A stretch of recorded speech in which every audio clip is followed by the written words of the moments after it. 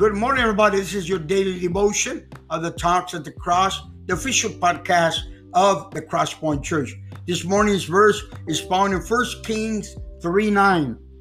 Give your servant, therefore, an understanding, mind to govern your people, that I may discern between good and evil, for who is able to govern this great people? Let me read it again.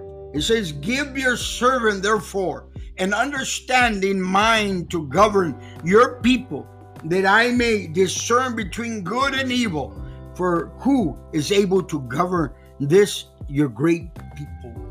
Thank you, Lord, for reminding that we need knowledge and understanding. God, help us. Today, we ask that this verse become alive in our life, God. We need your wisdom. We need your knowledge. We need your discernment. Bless my brothers and my sisters that we may receive the discernment in our lives. In Jesus' name we pray. Amen.